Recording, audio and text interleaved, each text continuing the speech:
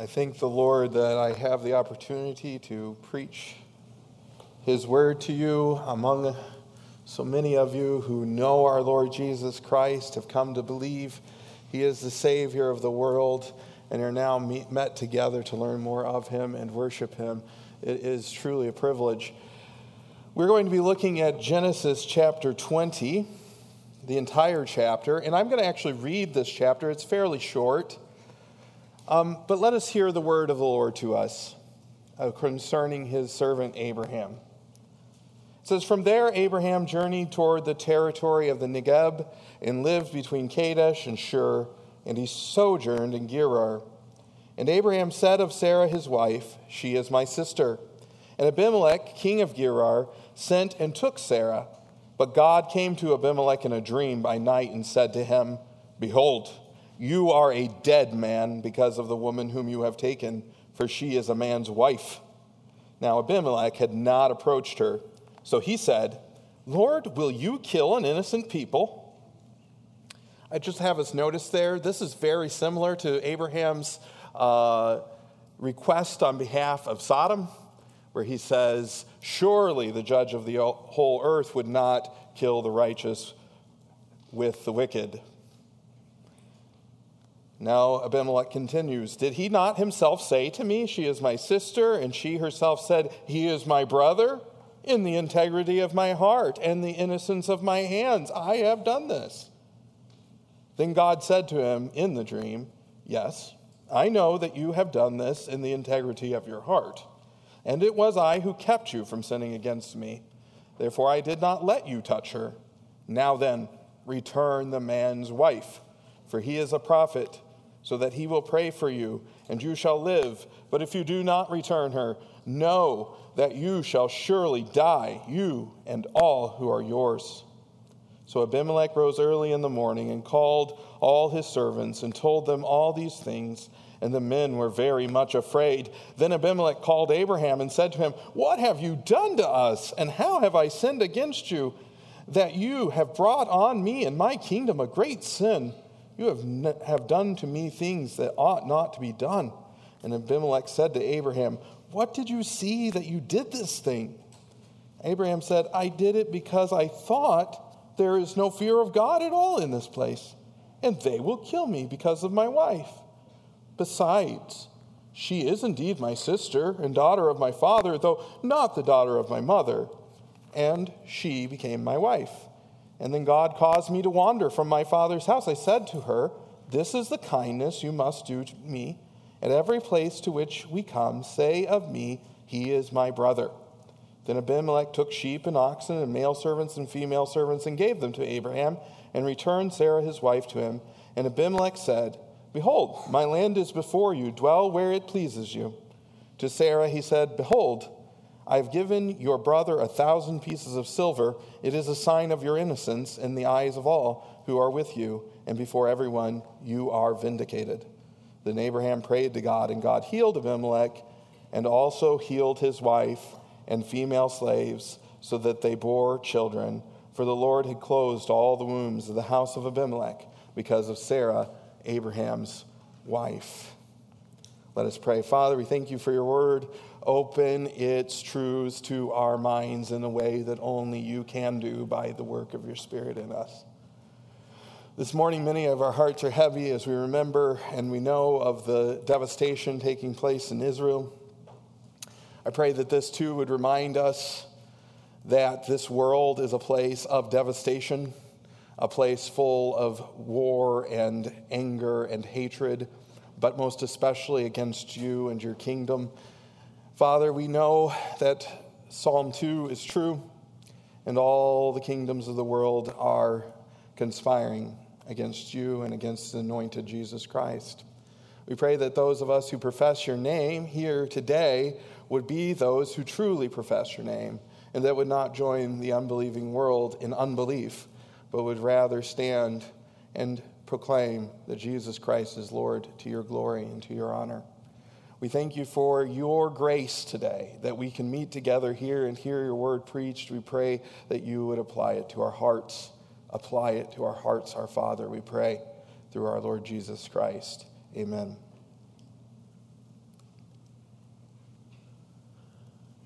pretty small print. But here's what it says.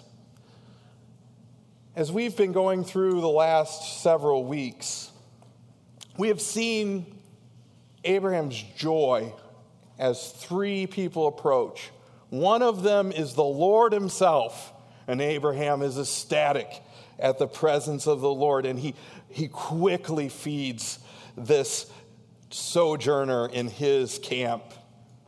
The one who one day will tabernacle among his people has come to Abraham, and Abraham is overjoyed. And the Lord confirms to Abraham his promise, the son is coming. And then the next thing the Lord reveals is, and I'm going to destroy Sodom. And Abraham prays, and he doesn't want God to destroy Sodom, specifically because he knows Lot's in Sodom, and he doesn't want Lot to die. Lot's his relative. And he prays for Sodom, and God says, you know what? If I find a few righteous people, I won't destroy Sodom.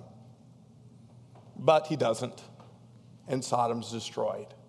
So Sodom is revealed as utterly wicked. We have the story of Lot.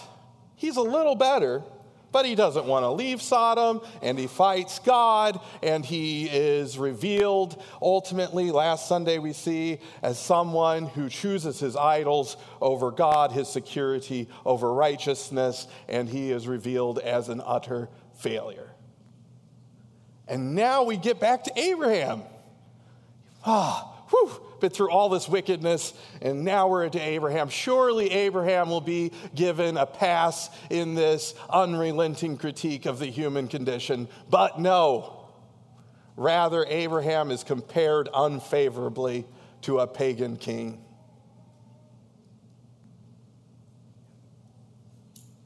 A decent, but far from good pagan king. We might be tempted to be comforted by the reality that Abraham's a pretty bad sinner as well. Well, surely if Abraham can be saved, we can be saved. And this isn't wrong. But friends, we need some more comfort for our life and godliness than someone else's sin. We need the comfort that Abraham asked. You know, Abraham was not excluded when Jesus said, it's easier for a camel to go through the eye of a needle than for a rich man to enter into the kingdom of heaven. Abraham's a very wealthy man. Abraham's a very rich man. And this is why the disciples respond with, then who can be saved? You just excluded Abraham. Because when Jesus says a camel going through the eye of a needle, he means a camel going through an eye of a needle. Give it 1 billion years, give it 10 billion years. A camel in the presence of a needle is never going to make it through the eye of a needle. It's impossible. And you know what Jesus said to his disciples when they asked this question? He said, you know what? You're right. With man, this is impossible. But with God, all things are possible. You know, we should be asking when we read this passage, when we get to this point, after Sodom's condemned, after Lot's condemned, and now we see Abraham condemned, far from being comforted, we should be asking, who then can be saved? For God has proclaimed that he will in no wise clear the guilty.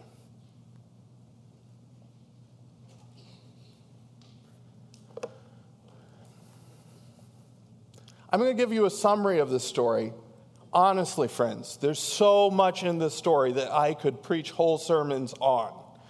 Pieces that reveal different aspects of the Christian faith, different connections that are made throughout the Bible. And I'm just going to be honest, I'm not going to be able to cover all of those things, but I do want to make us aware of a few things that are revealed in this story. One, in this story versus the previous story of Abraham lying about Sarah being his sister, where there was a famine and he was forced into Egypt by the famine and out of fear of dying. In this story, Abraham is sojourning in the land of Canaan, and it seems he's just going about his normal life. There's no external horrible circumstance that's affecting Abraham at this point. So he's just doing his life, going about his business. In fact, we could go to the book of James where it says, to those of you who say we're going to go to such and such a place and do business there and make a profit, I tell you rather you should say, if the Lord wills, we will go here or there and do business. It seems that maybe Abraham's forgotten that that's the truth, and he's just going about his business. Now, Abraham, while he's going about his business in his daily life, does encounter something that scares him. And in response to this fearful situation, he responds with sinning horrifically, again, for the second time in this narrative of Abraham's life. By doing this sin, Abraham jeopardizes the birth of his son, the son that had been promised, not from God's perspective, but from the human perspective, he jeopardizes it. So from his perspective, he should know this. God overcomes Abraham's folly. Oh, yay. Abimelech is painted as more morally aware than Abraham. What? Abimelech's ignorance does not absolve him from the duties of repentance. God doesn't say that he doesn't have to give the wife back. He doesn't say that he has to pay. Abimelech still has to pay up. His ignorance does not absolve him from guilt. Sarah is declared as innocent and commended to the protection of her husband. This, again, I believe, is a rebuke of Abraham from the lips of Abimelech. I'm giving you 1,000 pieces of silver. Next time, take care of your wife. And by the way, she's innocent, which is saying who's guilty? Abraham. Abraham's failures in this situation do not absolve him from the duties of his calling. God still calls him to intercede on behalf of Abimelech, even though he's the one that caused the sin. He is the first cause in this chain of events, and yet God still says his calling is to be the interceder for the nations. Can you see how many sermons? I mean, start pulling that all apart. There's a lot there, but I'm going to zero in on a couple of these points. Number one, Abraham encounters something that scares him. Number two, Abraham sins horrifically again. Number three, God overcomes Abraham's sin. That's it. That's what we're going to cover today. So what scared Abraham? What got him trembling in his boots? Well, he tells us. He says, I did it because I thought there is no fear of God at all in this place, and they will kill me because of my wife. The truth of the matter is, Abraham says, I did it because I thought you all would kill me.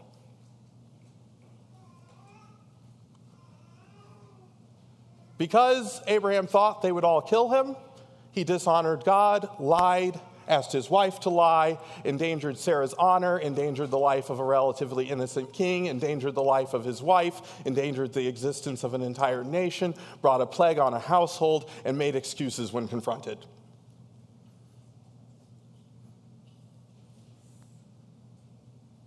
It seems like Abimelech should have been afraid Abraham was going to kill him by his folly.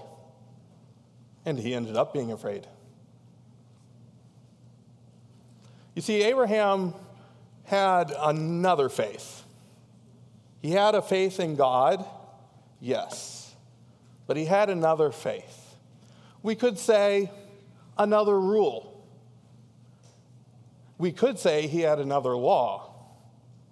And we could say that that law was warring against the law of his mind, which truly did believe in God, and that's why he was justified by faith.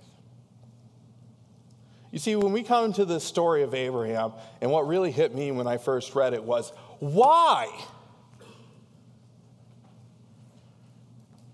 Abraham, why do you, it really doesn't make sense, even within this narrative, because he's already done it once and learned God would take care of him. He's seen God caring for him throughout this narrative, and yet we should really be asking the question, how, Abraham, do you get from where you're rejoicing in the presence of God himself came to you to making a lie in order to protect your own hide that endangered the life of your wife and a whole nation? Why? How does that happen? And we really should ask, because this should be confusing to us. It really should be confusing. And it is meant to be confusing, and I think it's meant for us to look at this and say, why? What happened in Abraham's heart and mind that allowed him to enter again into this sinful behavior that he's already been rebuked for once, has already suffered the consequences of once, and already should know better by now? Especially when at the end of this story, Abraham says that one of the reasons he did it was just his policy. It's just the way I do things. I mean, as soon as God took me out of the land of Egypt, I told my wife, you need to lie about this and everything will be good for me. Remember, he was going about his daily life. He was in his routine. And what you learn is that part of his routine was to protect himself in this manner. Is it part of your routine to protect yourself in a manner not in keeping with God's will? Do you regularly run into daily circumstances that tempt you to revert to that routine, even causing some of the same mistakes that you've already experienced many times in your life, and receiving from those mistakes the consequences you've already received many times in your life? Is there a part of your routine that you have made a policy in order to protect yourself that regularly lands you in sin and the consequences that come with sin? If you do, you should be able to understand a little better what's going on in Abraham's heart and mind. He's operating based on another law, another reality that he perceives, and I would say another faith. He believes it at some level. Now, this is a diagram of the story thus far. I think this particularly is interesting because on one end we have the promise of Isaac coming to Abraham being reiterated, and on the other side of these passages that we've just been studying, in the middle, we have Isaac come. So it's a nice bookend. On each end is this promised seed on each end of these three stories: the sin of Sodom, the sin of Lot, the sin of Abraham. And on each side, the promised seed. And this is, I believe, with purpose. Like I said, I think it's leading us to, reiterating the promise, and it's leading us to desire the fulfillment of the promise. I'm just going to point that out. We'll come back to this later because there's another place in the Bible that has a very similar outline. Now, I want us to go to the book of Romans, because I think we should be asking, how could Abraham do this? What happened in this that creates this inconsistency? And as I thought about this, I'm like, Sodom's remarkably consistent. Even after they're taken away and they return to the land, they're still doing the same thing. And really, in fact, Lot is remarkably consistent. He chooses the easier path every time. But when we get to Abraham, there's this remarkable inconsistency in the way he acts. That should surprise us. The one who has faith seems inconsistent, while the unbelievers are consistently unbelieving. Now, we can argue about whether Lot was a believer or not believer. I think Lot, though, is Lot. We should learn from him as an individual, as a human being. But I think Lot is also a symbol of a group of people. So I think both of those things are true. I think we can talk about Lot as a person, and I think we can talk about Lot as a symbol. And so these people who regularly seem to act on the principle of unbelief are consistent. They go down the path. Whereas when we get to Abraham, there's inconsistency, there's up and downs, there's all over the place. And it's like, why does faith create this seeming inconsistency in the life of Abraham? I think this is what Paul's talking about. I'm going to actually turn over to Romans 7. I have part of it up here But pray right now and ask God to help your understanding to be opened, because this, I believe, is powerful for the modern, shall we say, Western Christian in their day-to-day battle with sin. There's some really important truth here that we really got to understand, and I'm praying and hoping that we are enabled by the Spirit to do so this morning.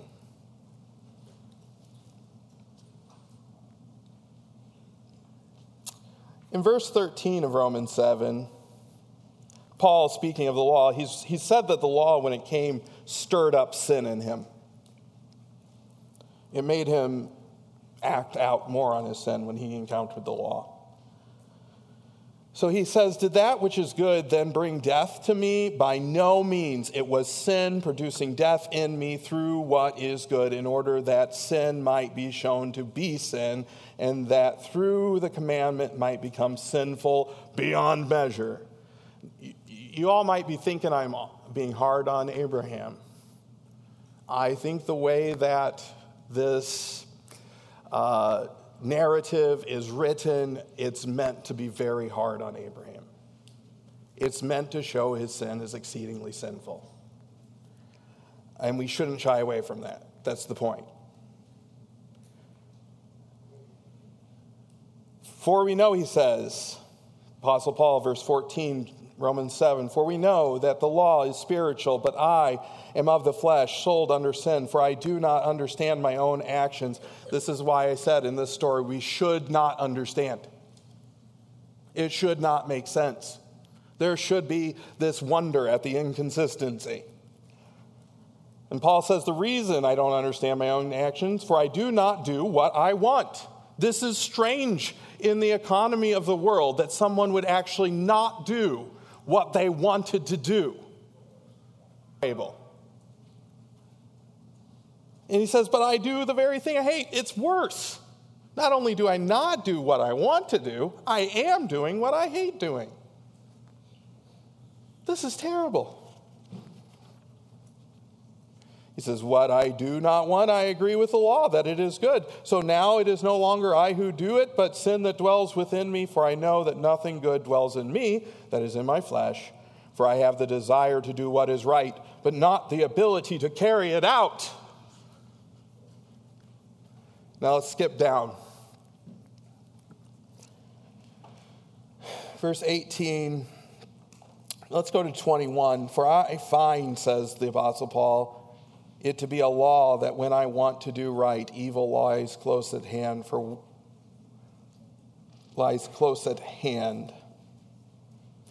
I delight in the law of God in my inner being, but I see in my members another law. Now, everybody notice, another law. Put it down, write it down. Law 1. Another law.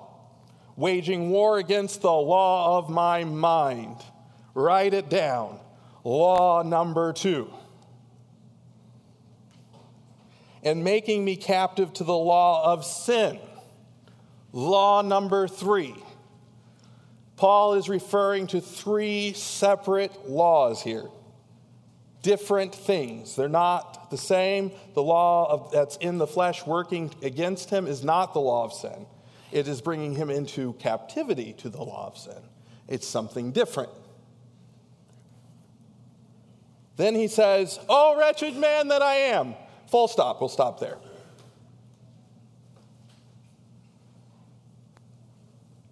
This is what Paul, I believe he's showing us. On one side, we have the law of sin. This is the sin nature still dwelling in us that desires sin. On the other side, we have the law of God. This is the way God wants us to live. This is the way he commanded us to live. It's the way God created us to live. It's the way Abraham should have been living. In between, there are 2 other laws, the law of the mind and the law of the flesh. The law of the mind in the one who is full of faith, as Abraham was, wants to obey God, loves God, desires to do what God wants him to do, and desires not to do what God does not want him to do. Now, the law of the flesh, on the other hand, is afraid of death and is very resistant to suffering. Okay? Which is actually natural, because actually the law of God, what we were created to be originally, didn't have suffering as part of the program. It's only because the law of sin that has taken effect that we now have to deal with death and suffering. But the desire of our original creation does not want to die and does not want to suffer. Yet, because the law of sin is in effect in the world, if I am going to obey the law of God, I must die and I must suffer. And so there's this war. The battle hits heads, not between the law of sin and the law of God, where we usually have the battle happening, but rather between the law of our mind, the faith that God has given us by his Spirit, and the law of the flesh that resists suffering and death. Even though the law of the mind, which is faith, says, Jesus Christ, I want to be a disciple of Jesus Christ, and Jesus Christ says, lay down your life, take up your cross, follow me. In other words, come die and suffer with me. And yet the law of our flesh says, I'm tired. I want to go to sleep. Even though Jesus is bleeding, sweating, blood, I need sleep. See, there's that battle going on. You know what Jesus says in that situation? Peter, your spirit is willing, but your flesh is weak. That's where the battle was happening. It was between the faith that he had in Jesus Christ and the reality that his flesh, his body, his mind was resisting the suffering that Jesus was calling him into. And he lost that battle. And what do we see him do next? Deny Jesus 3 times. What happened to him? He was brought into subjection to the law of sin.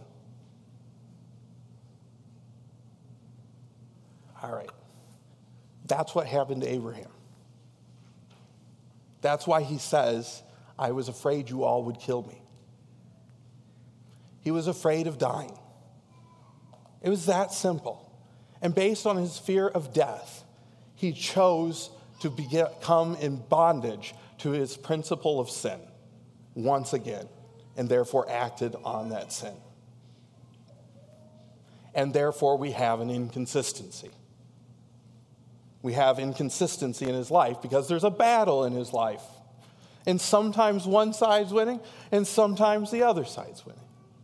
Because there's a battle. And so we have an explanation. Even though we're not told what Abraham's exactly thinking and that this battle's going on, we can see the effects of the battle and him giving in to the fear that his flesh had of dying and therefore going into sin.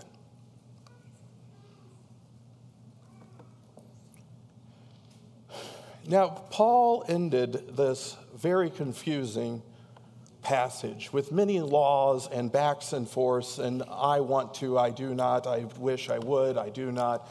And there's been a lot of argument within Christian circles about whether Paul's talking about before he was saved, whether Paul is presenting a prototype human being that he's just using to mold into some point, or whether he's talking about his normal experience after he's saved. And I would like to offer a fourth option, and that this, what we read in Romans 7 here, is an excerpt from Paul's journal. Not literally, maybe, but he's writing down an experience, or many times he's experienced this confusion, fighting, and he's writing it down. Why is it this way in me? Why is it this way in me? I find no power to overcome in these things. And he ends this with this guttural cry. Oh, wretched man that I am, who's going to deliver me from this body of death? And you know what so many Christians do? They be like, yeah, Paul, we understand. We get it, man.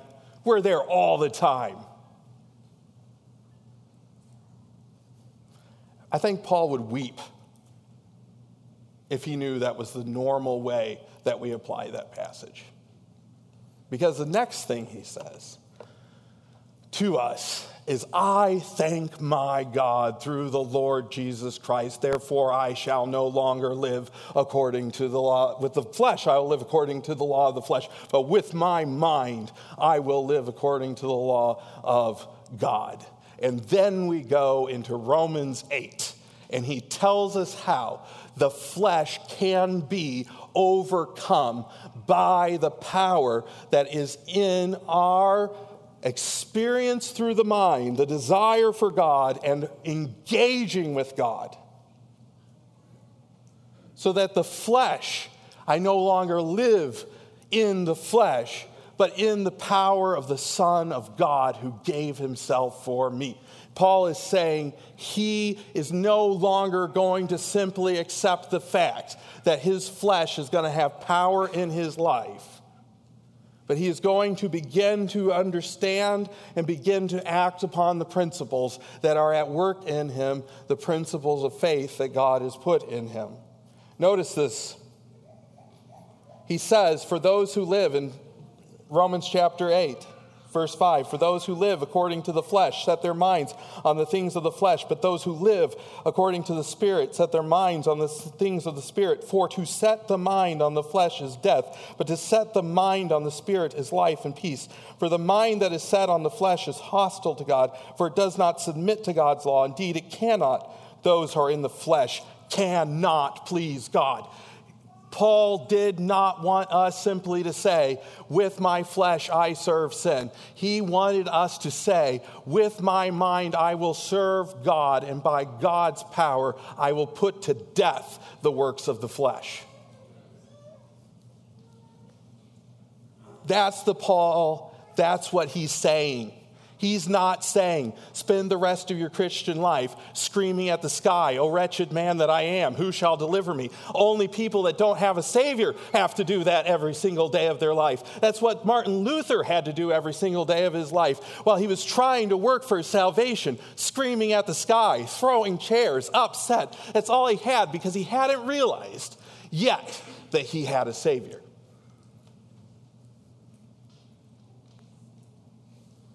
Notice this. This is the other place we see a very similar, and if you would like to talk to me about this, I know there's a lot more in these passages. I'm picking out one string, okay?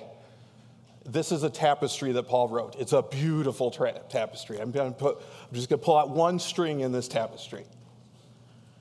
Paul in Romans 1, he begins by saying, "I'm not ashamed of the gospel of Christ. It is the power of God for salvation for all who believe, to the Jew first and also to the Gentile." And then he describes a world without God. And I think this corresponds to Sodom. I mean, it's the same sin patterns, it's the same kind of attitudes as we see in Sodom. And he uses Sodom as, like I said, a symbol, a heading over the unbelieving world. But then Romans 2 goes to the Jew. And it points at the Jew and it says, "Do you think you're better than them?" And he says, "No, you're not. You're not better than them at all. Just like them, you're under condemnation." And do you know what's interesting? When we get to chapter 4, do you know who Paul brings up? Abraham. And do you know what he brings up about Abraham? That he was justified by faith as an ungodly man.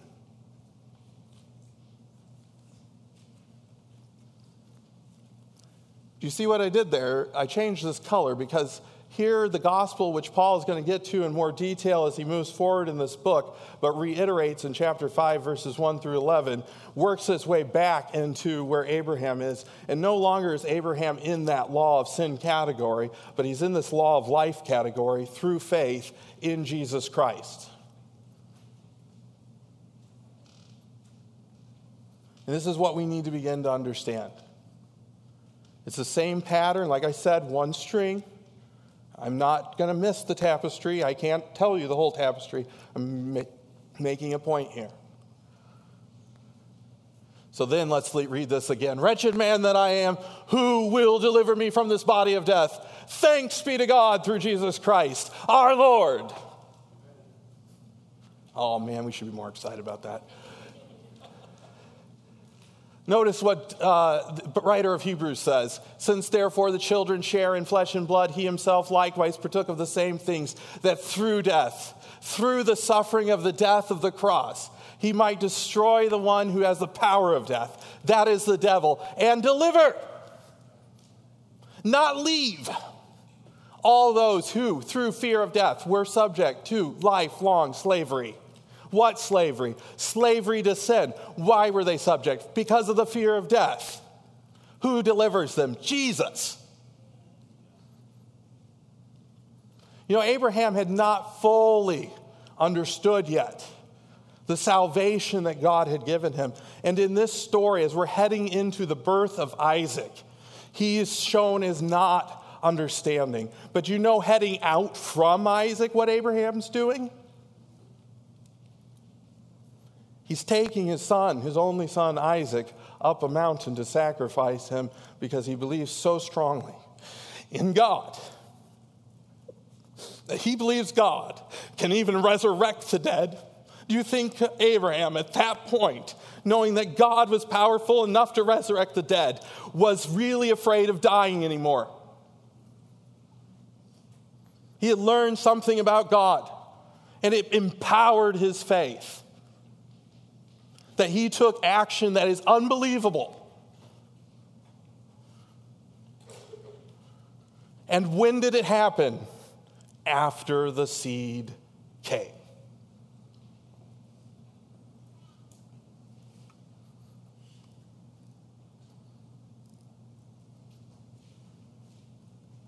This is also in Romans 8. For you did not receive the spirit of slavery to fall back into fear, but you have received the spirit of adoption as sons, by whom we cry, Abba, Father.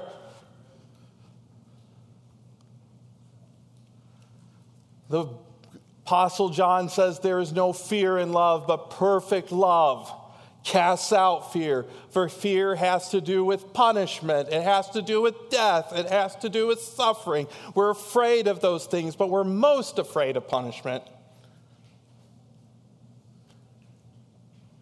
He says, whoever fears has not yet been perfected in love, has not matured in love.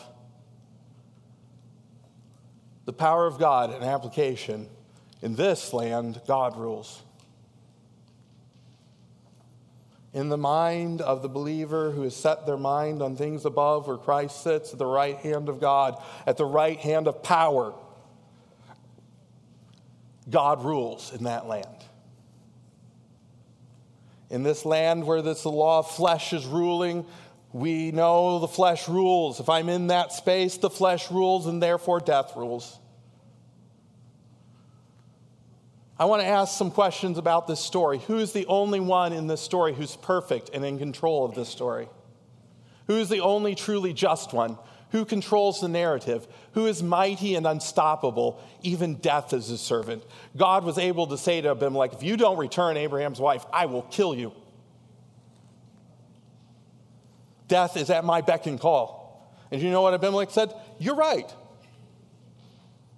The wife's going back, and a lot of stuff, and I'll let him stay.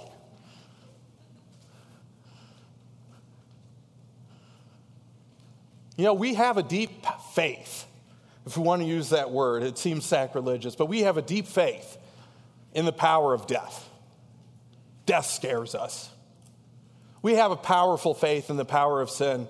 Oh, sin, I'm never going to overcome it. It's going to overcome me. It's got me. I can't get out. We have an unshakable faith in our own perceptions. I see the world. I see the way it is. God can say whatever he wants, but I see reality. Abraham was saying that. I know these people don't fear God, and I know they're going to kill me. He believed it.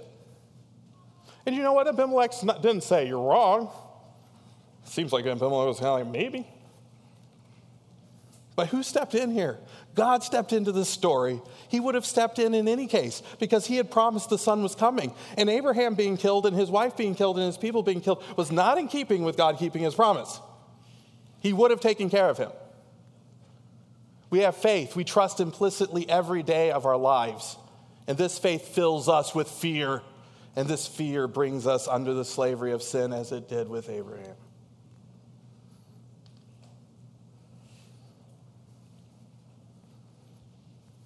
Again, friends, this narrative is meant to lead us to a place.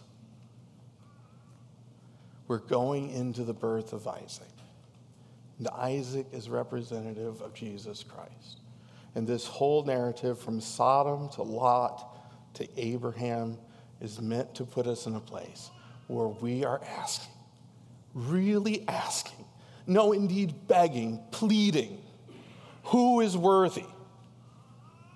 Is anyone able to deliver? We have all gone astray, everyone in their own way.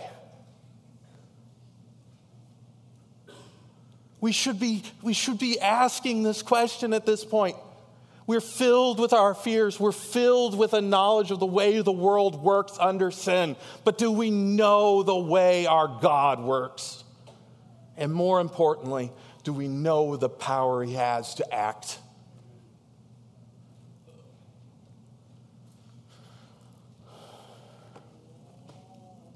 Father, impress on our hearts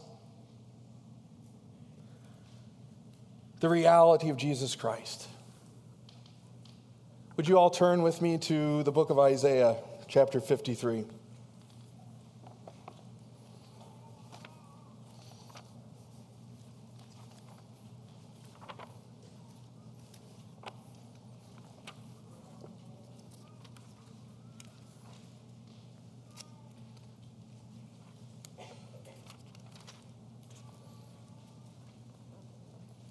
Would we all stand?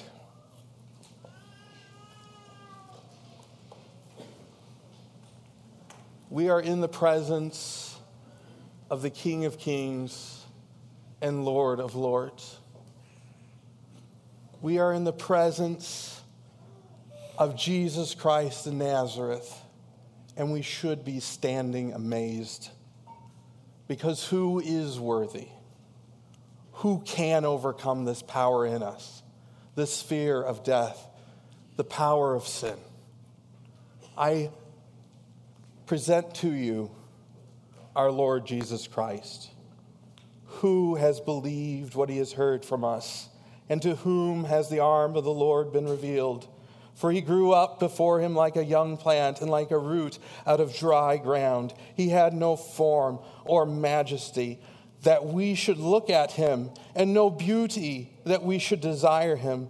He was despised and rejected by men, a man of sorrows and acquainted with grief, and as one from whom men hid their face. And he was despised, and we esteemed him not. Surely he has borne our griefs and carried our sorrows, yet we esteemed him stricken, smitten by God, and afflicted. But he was pierced for our transgressions. He was crushed for our iniquities. Upon him was the chastisement that brought us peace, and with his wounds we are healed.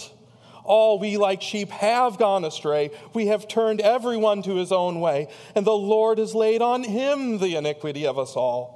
He was oppressed and he was afflicted, yet he opened not his mouth. Like a lamb that is led to the slaughter, and like a sheep that before its shearers is silent, so he opened not his mouth. By oppression and judgment he was taken away. And as for his generation, who considered that he was cut off out of the land of the living? Stricken for the transgressions of my people. And they made his grave with the wicked and with the rich man in death. Although he had done no violence and there was no deceit in his mouth, yet it was the will of the Lord to crush him. He put him to grief. When his soul makes an offering for guilt, he shall see his offspring, and he shall prolong his days. And the will of the Lord, listen to this, friends, the will of the Lord will prosper in his hand. Out of the anguish of his soul he shall see and be satisfied. By his knowledge shall the righteous one, my servant, make many to be accounted righteous. And he shall bear their iniquities. Therefore I will divide him a portion with the many, and he shall divide the spoil with the strong, because he poured out his soul to death and was numbered with the transgressors. Yet he bore the sin of many and makes intercession for transgressors. This is our Lord Jesus Christ. When we say, I believe in the Lord Jesus Christ, this is the one you believe in, the one who poured himself out unto death and is now counted among the strongest. And he's the only one that can save you. My application today, believe in the Lord Jesus Christ, not as some extra part of your life, but as your life. And don't step back from him. Do not step back from your weakness. Don't step back from any of that, but step towards the Lord Jesus Christ with it all. Amen. Now may the God of peace himself sanctify you completely. And may your whole spirit and soul and body be kept blameless at the coming of our Lord Jesus Christ. Amen.